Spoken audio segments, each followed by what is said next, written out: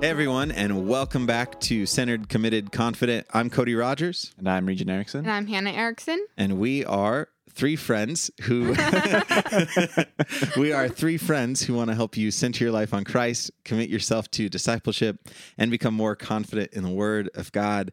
Today things are a little goofy. Yeah. We're recording this hours before I'm about to head down for rehearsal for LIFT, which is our student conference. And Silas is in the room. We need to get Silas his own microphone. We really do. And have him just introduce himself. You know, That'd be A little so spotlight cute. spot. we'll get there. Silas, Sci Guy, you're gonna have one someday. He's smiling. He Yeah, likes he's the so idea. happy about Yep. that. So you might hear him in the back. Well, you will hear him in the background at some point. Just that's gonna happen.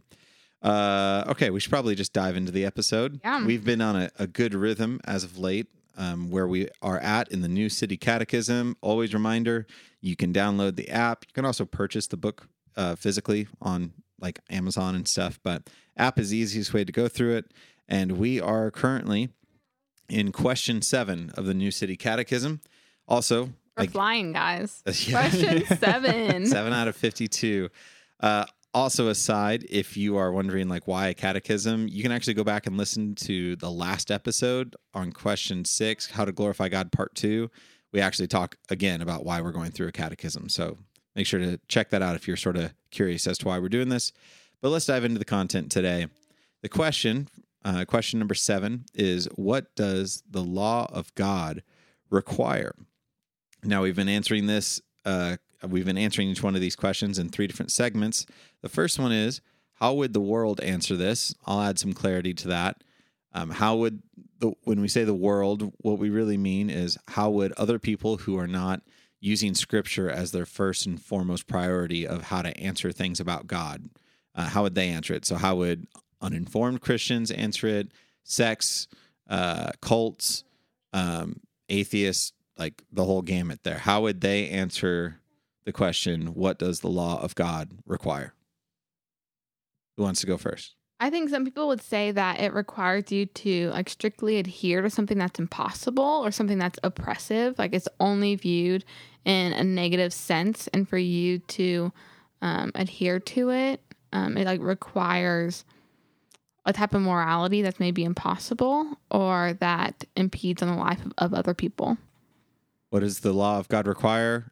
Something really difficult that is really hard to do. They'd say it requires something impossible, and so it's not worth it, or it irritates me, or is that what you're getting at? Yeah. Also, what does the law of God require? Boring things. Yeah. And that's just, I mean, even informed Christians will, Yeah, for sure. We will at times in our flesh say those things with our actions. So, yeah, okay. What else?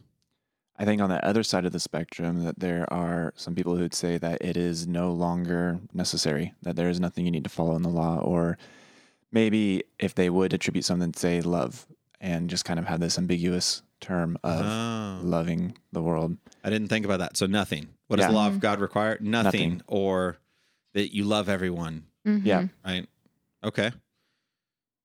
Yeah, I was listening to someone on Instagram or whatever that I follow, and when I think about like what does the law require, I think that someone like her would say just being a nice person, like just general goodness, however you define that. And someone had asked her if she was a Christian, and she was like, "Oh yeah, like, I've given my life to Jesus, like I follow him." And then they're like, "Well, like what do you think about sex outside of marriage?" Because she lives with her boyfriend, and she's like, "Oh, my name's in the Lamb's Book of Life, and so now I can kind of do whatever I want. What's he going to do? Wipe me out?" It's a really good example. And so she like claimed to be one thing, but then when it came to actually like the law, like what God requires of us, it was just this, oh, I'm a good person. I prayed a prayer once, and so now I can do what I want because I believe that Jesus, is real and I'm going to heaven. I just think like the Apostle Paul in Romans, like, shall we keep on sinning so that grace may abound? Yeah. By no means. Like, Yeah. Oh, okay. Yeah. That's good. I guess I didn't even think about, when I was going through this question in my brain earlier, I didn't even think about the idea that people would be like, it doesn't require anything. But I guess I was thinking through some of the trauma in my background of like, it requires everything, Mhm. right? Like the Mhm. law of God requires you to be perfect, and Yeah. it requires that you don't drink, and it requires that you go to church every single Sunday. Otherwise it is a sin against the Lord. And it requires that you talk in this way and don't say these Mhm. certain words. And of course there's a basis for all the things I just said, but I'm talking about legalism, right? Mhm. Mhm. Oh yeah. What does the law of God require? That I be legalistic about Yeah. all of this. And to be fair, like, and especially in like our church environment, we are more geared towards that side of things, legalism, stuff like that, because we're just a little bit more on the reform side of things, which tends to be a little bit more legalistic. Yeah, I mean, we are very much more of like, open the word, it says this, we're going to try to follow it and understand it as much as we can. The written, oftentimes Father, Son, and Holy Book is tend to be what we lean towards. That's good. But I hadn't even considered the idea that most of the world would just say, like, nothing. Mhm. Whether it's because they believe they're already loved by God, or that Jesus changed the rules, even though Jesus says, I came to fulfill the law, right? And not any of it will be blotted out. So they would say that, or they would say nothing because they don't believe God exists, and there is no law, there is no order, there is no, I guess, set morality. Yeah.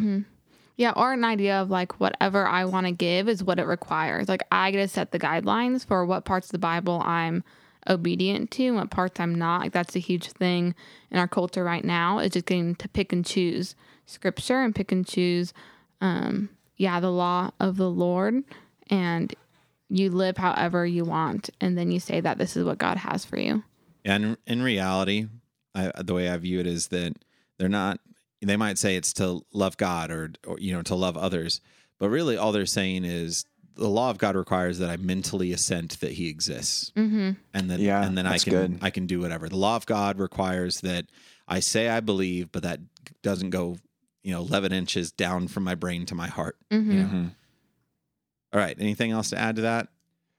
Maybe to take it outside of more of like the Christian sphere of things. Like if you're thinking about an atheist, the way I think that they would answer is they would have a different definition of law and be like scientific knowledge. And the law requires knowing more about the world around you to understand it better, or something along those lines. Right. If they have a God that's not the God that we know, that's not the creator God, the God of the universe, it would be, what does the law of science require? That we,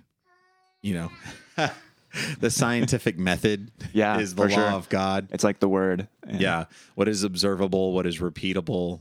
Yep. Those things, that is the law of God. It requires that we do those things and we value those things. Yeah, for sure. Or on that, I don't want to classify people that are scientifically minded as this. I'd say a lot of times the people I'm about to talk to claim being scientifically minded, but I'd say they require that the law of God be that you find and live out your truth, right? So this idea that like the law of God requires that I be the best me that I can, or be true to myself. And that's really what it's all about. Loving yourself. Yeah.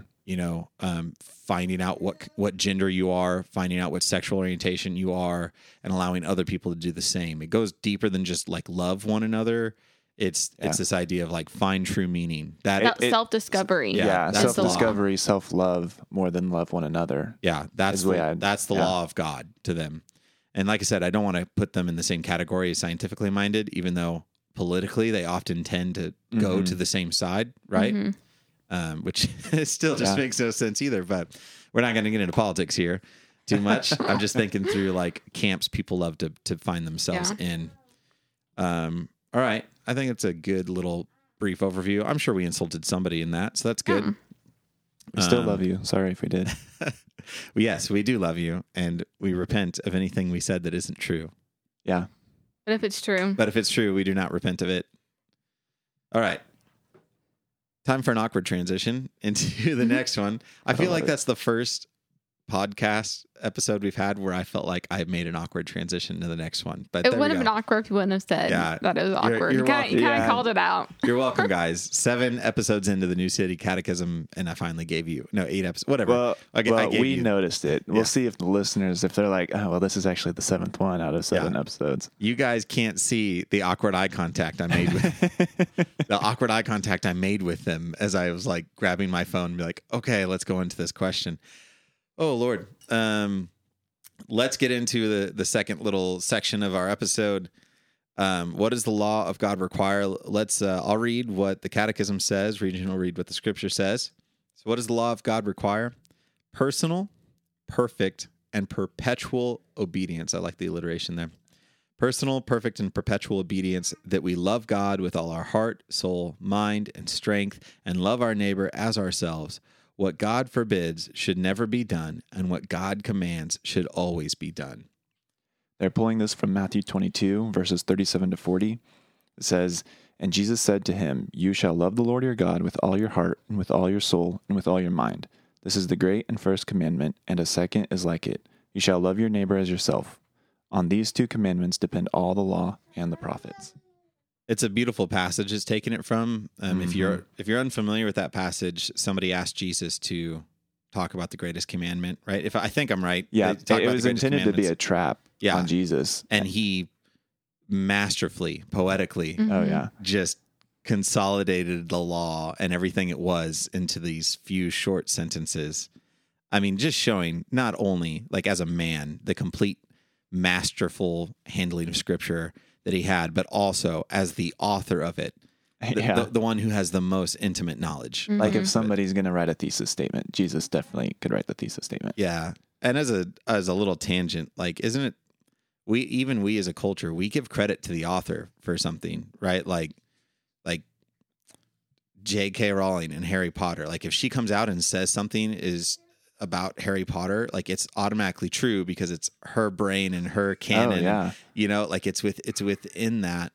And how much more is it with Jesus, God, author of Scripture, saying this is what it is? You got to give credence to it. Yeah. You got to give authority over to it. The author has the utmost authority over what has been said. But anyway, okay. So we got a lot to cover in this little sentence here. The children's version, actually, this surprised me because the children's version is so much shorter. It's just that we love God with all our heart, soul, mind, and strength, and love our neighbor as ourselves. So when I first opened up the quote-unquote adult version, I was like, wow, there's a lot. This is a lot. They packed in many more implications. Mm-hmm. So let's break down that first sentence. Personal, perfect, and perpetual obedience. So they're saying the law of God requires personal obedience, perfect obedience, and perpetual obedience. Ooh, that was a water bottle. That was awkward. Good job, Hannah. We're all blaming Hannah. It was her, just so everybody knows. All right. So why is that? I mean, that's a rough sentence for me. What do you guys think? Yeah, I mean, this question I find a little uncomfortable on its own when you get to an answer like this, because it speaks of some. It can come across to me when I read it. It feels very like legalistic minded at times, talking about like this perfect obedience or cold, especially. At least in my life, that's one of the things I struggle with, is being legalistic. So I'm constantly trying to fight that. Also, the millennial in me is like, don't tell me what to do, man. Yeah. Don't tell me that I have to be this, Yeah, exactly. And so this question is kind of an example, just hopefully not too long, but a little bit of another side as to what I've struggled with catechisms, stuff like this. If you came to this question in isolation, you could really take somebody the wrong direction. You could really come to the wrong conclusion of Scripture, kind of like what we talked about with how the world answered it. But I think in light of the context of Scripture, this is a beautiful answer. Yeah, and I think to add to that it's also troubling because as you read it, you know that it is possible for someone to read this, to not have a relationship with God, and to try to do these things in order to act like they have a relationship with God. It's those people that think that they're Christians, think that they're saved because they choose to act a certain way. but they aren't because, as we'll get into it, like they don't actually love God with Yep. all their heart, soul, mind, and strength. Rather, they think that in order to love God, it's not those things, but it's personal, perfect, and perpetual obedience. Yep. And that's all that they actually value Yep. is personal obedience to God, perfect obedience, right? Like that Yeah. is a lofty requirement. Yeah, because I say even on the flip side of what you're just saying, for those of us who have a relationship with the Lord and are convicted to do this, you read that sentence, and I'm like, I've failed in every one of those accounts And I multiple love, times. yeah, and I love that they put this in here. I mean, when you read the scripture, it just is love the Lord your God with all your heart, soul, and mind. Love your neighbor as yourself, right? Like that's the scripture. But I love that they put personal, perfect, and perpetual obedience. too. Because what they're doing is they're setting you up for this idea coming along down the line in a few questions that we can't possibly do that. Mm-hmm. Yep. You know, that what does the law of God require? Something you can't actually do. Yeah. And it's beautiful. It like makes the goal obvious, and these questions will begin answering and setting up the idea that man shall fall short of the glory of God and not accomplish what the task is at hand. Yeah. So I think that's why that's there, personal, perfect, and perpetual obedience. If you're reading this along with us, don't let that freak you out, right? It's okay. We cannot do this alone apart from Christ. And in Christ we can, right? In Christ we have the power, and someday we will be made perfect and righteous and holy and rule and reign with Christ. But I'm getting ahead of myself. So the obedience part, and then that we love God with all our heart, soul, mind, and strength. Let's stop there. That's the summary of the first few commandments I'll put together out of the 10 commandments, right? The law of God is that we would love God. Why these 4 things? How are they different from each other? How are they similar? I think they're trying to encompass the idea of completeness of like you. Like there's no part of you that you shouldn't love the Lord with. Like strength, it makes me think of like, your physical, going out and fixing something or carrying something around. Do that in love for the Lord. Then you also go to your heart, and that's like taking your emotions to the Lord in love, stuff like that. Yeah, I think that's good too. And I like that you said that, because it's not like Scripture doesn't teach that there's 4 parts to the body, right? No, yeah. It doesn't, it's not like mind, body, and spirit. Like it doesn't teach that you have a heart, you have a soul, you have a mind, and you have a strength, and all of those make up your body in the spiritual realm and all those things. Like what you said, the author, God, is getting to the point that it's everything. Yep. Right? That it's not a separate category per se, that each one of these you need to have the water fill the bucket of each one to 100%, but it's literally anything that you are needs to love God. So heart and soul, I mean, in Scripture, when it says heart, that's the center of your being. Yep. That is like your emotive will, as Scripture calls it. So, and soul, that is the spiritual aspect of you. Mind, intelligence, the way we think, the way we interpret things, the way we interact with things that aren't physical, and then the things that we do interact with that are physical, strength, whole body experience. Yep. So the law of God requires, I like they set up the perfect perpetual obedience, but also that we love God. Like, how do you love God with all your heart and with all your soul? Like, how do you, like, if that's a requirement, I mean, like, how do you go about trying to achieve that? Right? Yeah, I think like for me to love Regent with my heart and my soul, like that requires me to know him.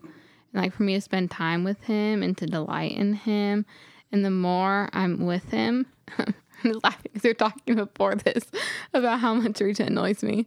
But overall, the more I'm with him, like the more I love him. And like I love him like from like the depth of my soul. It's not just this in my mind. I think he's cute and might as well live with him for, the rest of my life.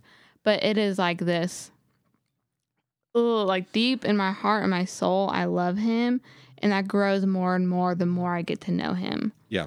And I think what that looks like, and like taking this to the Lord, it's not knowing, like, there's value in theology, there's value in doctrine, like there's value in all these things, but knowing that isn't necessarily what we're talking about. What we're talking about is like knowing the Lord, like reflecting on the gospel, the fact that he's your creator. I mean, scripture calls him our father. Like what, as God is your father, what does that mean? Mm-hmm. Like when you're thinking on those types of things and you're thinking on the work of Jesus on the cross and what has he done for me? Those are the things that are going to draw you closer and actually bring out like a love and an intimate, relational love towards the Lord. Yeah. And the question I asked really relates to the next topic we're supposed to be covering, right? Is how do you go about doing that? What does that look like?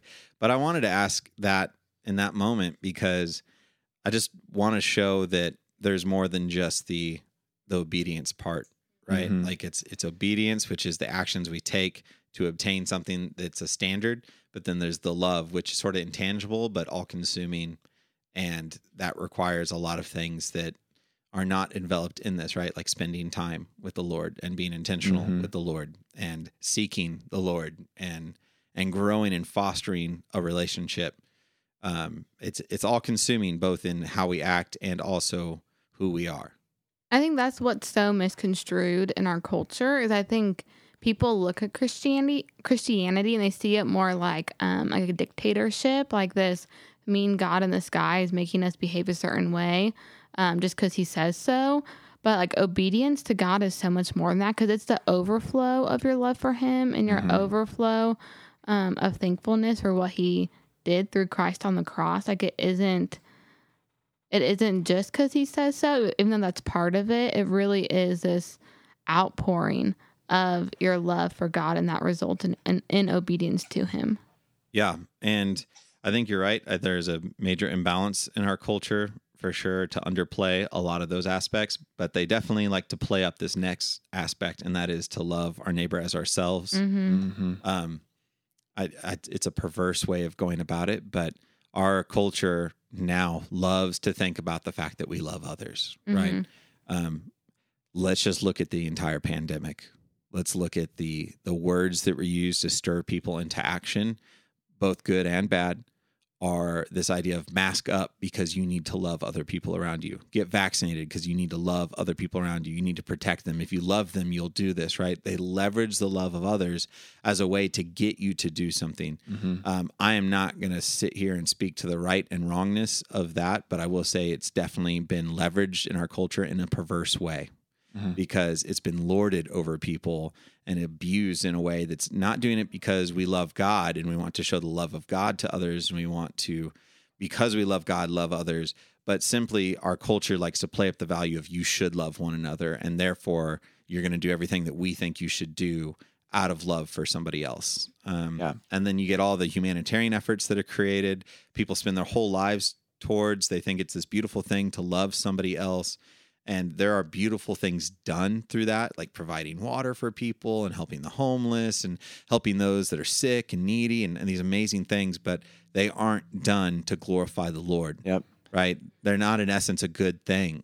Well, and ultimately, it kind of leads to a misconstrued definition of love because as we were talking about, loving is knowing the Lord, and out of abundance of love for the Lord, you're going to love your neighbor. And what that means is if you know the Lord and you love your neighbor, you're going to be bringing the gospel to him. And so it's not just water. It's not just these good things that like bring to people, but it's the gospel. Like that's ultimately loving. Love devoid of God is not love.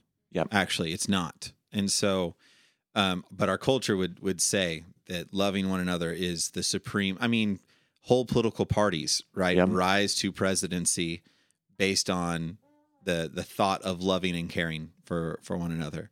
And then, to go the other route, there's another sect of Christianity that has perversed this by saying, like, to love others as you love yourself means you need to love yourself more, right? The more that you love yourself, the more that you will love one another. Stephen Furtick has been quoted as saying this at Elevation Church, just shooting it right now, just, starting the fire. But, he's been quoted as saying that, and several prosperity preachers have been known to say that. It's a prominent culture of this idea that the more you're at one with yourself or that you love yourself, the better you'll be able to love others out of a healthy place. And so both happen. Yeah. But the reality, I mean, even Jesus says in the passages that we read, like, first is to love God with your heart, soul, mind, and strength. And then the second one is like it, to love your neighbor as yourself. And so the only way that we can love our neighbor is through an overflow of our love for God. And the more we love God, the more we're going to love those people around us. Yeah, because love without God is not love, because love is God, right? And God is love, right? Like they don't exist apart from each other. Just like truth outside of God is not actually truth. And I think that we can also see maybe, I don't know how to word this, but like in Christianity, I think sometimes we have people that claim to love God, but they have no love in their heart for others. Yeah. And they are some of the most cynical, bitter, hateful people. And that means that something's missing in their love for God. And they're not truly loving God with their heart, soul, mind, and strength, or else there would be an overflow of love for others. Yeah. Typically it's because they love what God promotes. They love the thought. They love theology. They love the doctrine. They love the culture of the church. You find it in a lot of dying churches, people that would rather say they love God and make sure that they sing the right type of music that they want and have the right type of ministries that they want, but don't actually love one another or even the people outside of their building. Yeah. All right. We should probably just press on. We're 26 minutes in. This last line, I love it. What God forbids should never be done, and what God commands should always be done. The question really is, why did they put this in here? Why did they add this, right? I can definitely see why they added the first part of this statement, the personal, perfect, perpetual obedience. Clearly, we know why they added this middle section, because that is the scripture. This last part, what God forbids should never be done, and what God commands should always be done. That falls back into line with obedience, right? Sets up the story to show that man's going to fail at it, fail and fall. But I think there's a little bit more too. I think they're protecting the word of God in this. I think they're protecting scripture.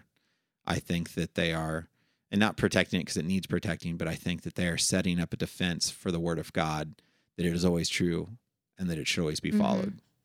And because the men that wrote this, they value the word of God. I think that's part of it. Do you guys think anything else as you read that? Yeah, I think it just makes it clear that it's not like a suggestion. Like it should be done. Yeah.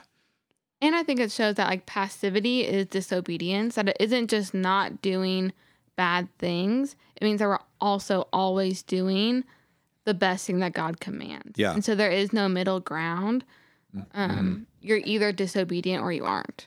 Yeah, that's really good. That immediately makes me think we have the conversation all the time about the Great Commission, and far too often people will view that they're not in disobedience to the Lord because they're not giving in to particular sins. They're not cheating and stealing and lying.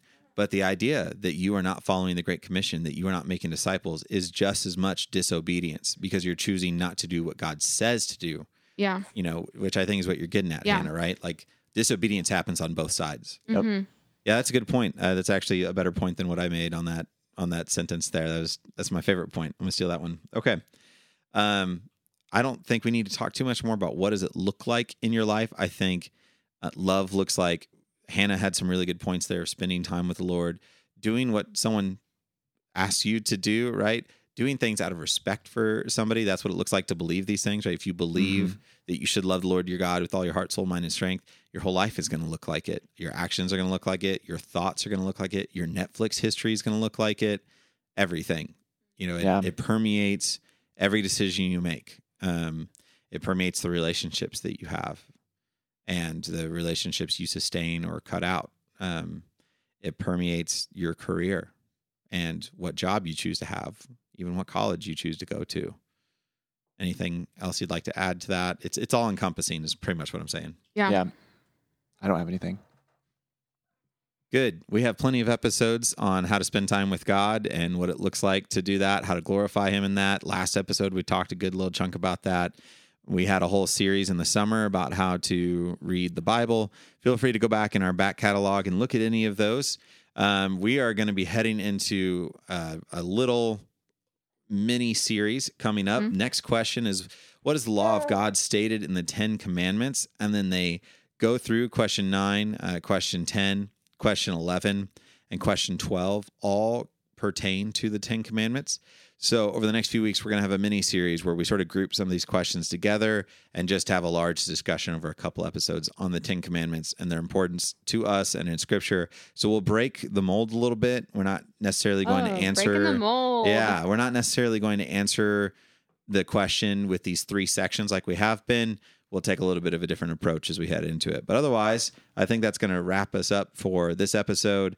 Thank you so much for listening. If you're still with us here at the end, let us know if there's any questions that we can answer. Let us know how we can be praying for you. And know that we are praying for you. We love you. And we'll see you next time.